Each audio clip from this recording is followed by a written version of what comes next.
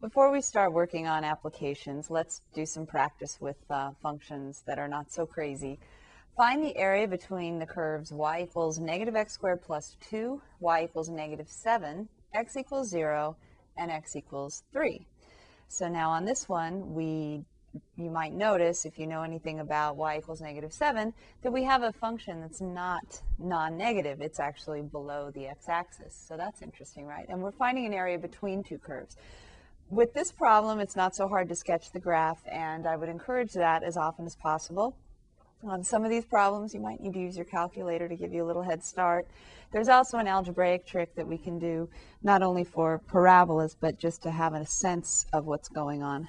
But before I jump into that, let's just look at this problem. This is nice. Y equals negative x squared plus 2. You'll recall negative x squared is a downward parabola. You add 2, and you're up here. So we have a downward parabola like this. We also have the line y equals negative 7, so I'm probably not going to draw this to scale, but here, y equals negative 7, a horizontal line below the x-axis, 7 units. And then at this point, it all depends on what information comes after. If you've just got a downward parabola and the line y equals negative 7, then the area we would be finding, if they just say find the area between the curves, is actually the entire area between this point of intersection and this point of intersection. So that's what I was talking about. There's sometimes some algebra involved to find out what these actual points of intersection are. Now for this problem, they actually tell us, or actually I tell you, that x needs to start at 0. So that means we're also starting our region here, and then we're going to x equals 3. Now where is x equals 3 in all this? Well, again, I made this up. This is the first one, so you might guess it. Hopefully it's going to work out pretty well. If you plug in 3, x equals 3, into the first function, you get negative 3 squared plus 2, which is negative 9, plus 2, which is negative 7. So y equals negative 7. Well, that's also y equals negative 7 over there when x is 3. So what I did was I had a stop at the point of intersection between the parabola and the line. So we actually have this region here that we're looking at.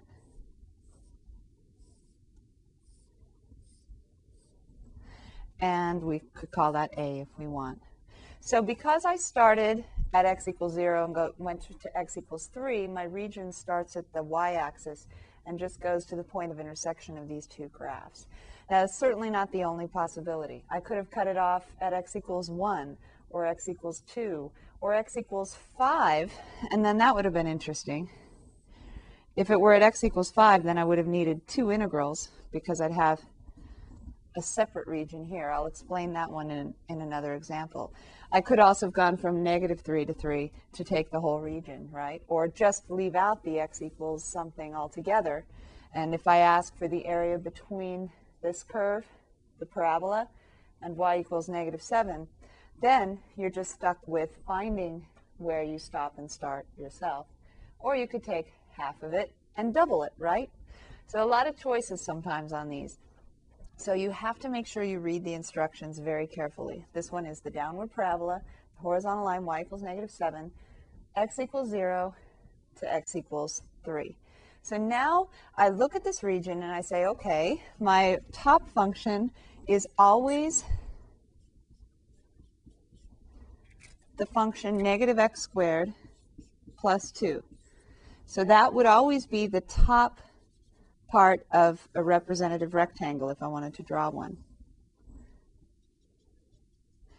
And the bottom function on this interval from 0 to 3, the bottom function is always just the line y equals negative 7. So you could call that bottom function negative 7.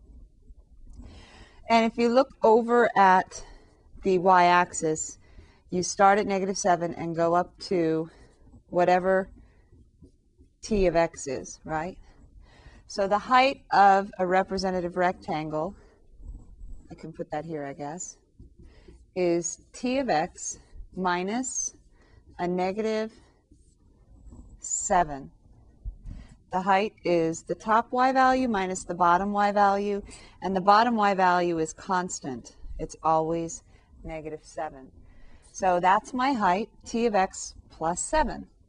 And the width is always delta x, right? But when we put that in an integral, that'll be replaced by dx. So I can actually set up my integral now. The area is the integral from, my x values go from 0 to 3. And the reason I need x values is because I'm going to use a dx when I integrate. So I go from 0 to 3, and then I have t of x, which if I substitute, that's negative x squared plus 2. And then I'm going to subtract a negative 7 just to put it in the integral the way you probably would. T of x minus b of x. So t of x is negative x squared plus 2 minus b of x is negative 7. The integral goes from 0 to 3. So the area now can be evaluated simply by evaluating the integral. So I have negative x squared plus 9 dx. This is a very simple integral. I just add 1 to the exponent, negative x cubed over 3 plus, integrating term by term, the integral of 9 dx is 9x. And this is a definite integral, so I evaluate from 0 to 3. And when I simplify, I get negative, plug in, sorry, not simplify, when I substitute, negative 3 cubed over 3 plus 9 times 3 minus 0 plus 0. I try to write it just in case, so I don't, sometimes, especially when I was first learning calculus, I would often just assume that the second part was 0 because the x value was 0, and it's not always the case. Sometimes you never know what's going to be going on. So you got to be careful about that. So I just put that in minus 0, and I have negative 27 over 3, which is negative 9 plus 27. So I get that the area is 18. I'm starting to write 28. That's good, huh? 18. 18 plus 9 is 27. So the area between the two curves is 18. So that's all that I really need to do for this problem. This one was set up pretty nicely for me. There was only one region to evaluate the area of, and the top function was always on top and the bottom function was always on the bottom. So that makes it easier as well to know that I only need one integral to set up. So that's our first example of finding the area between two curves.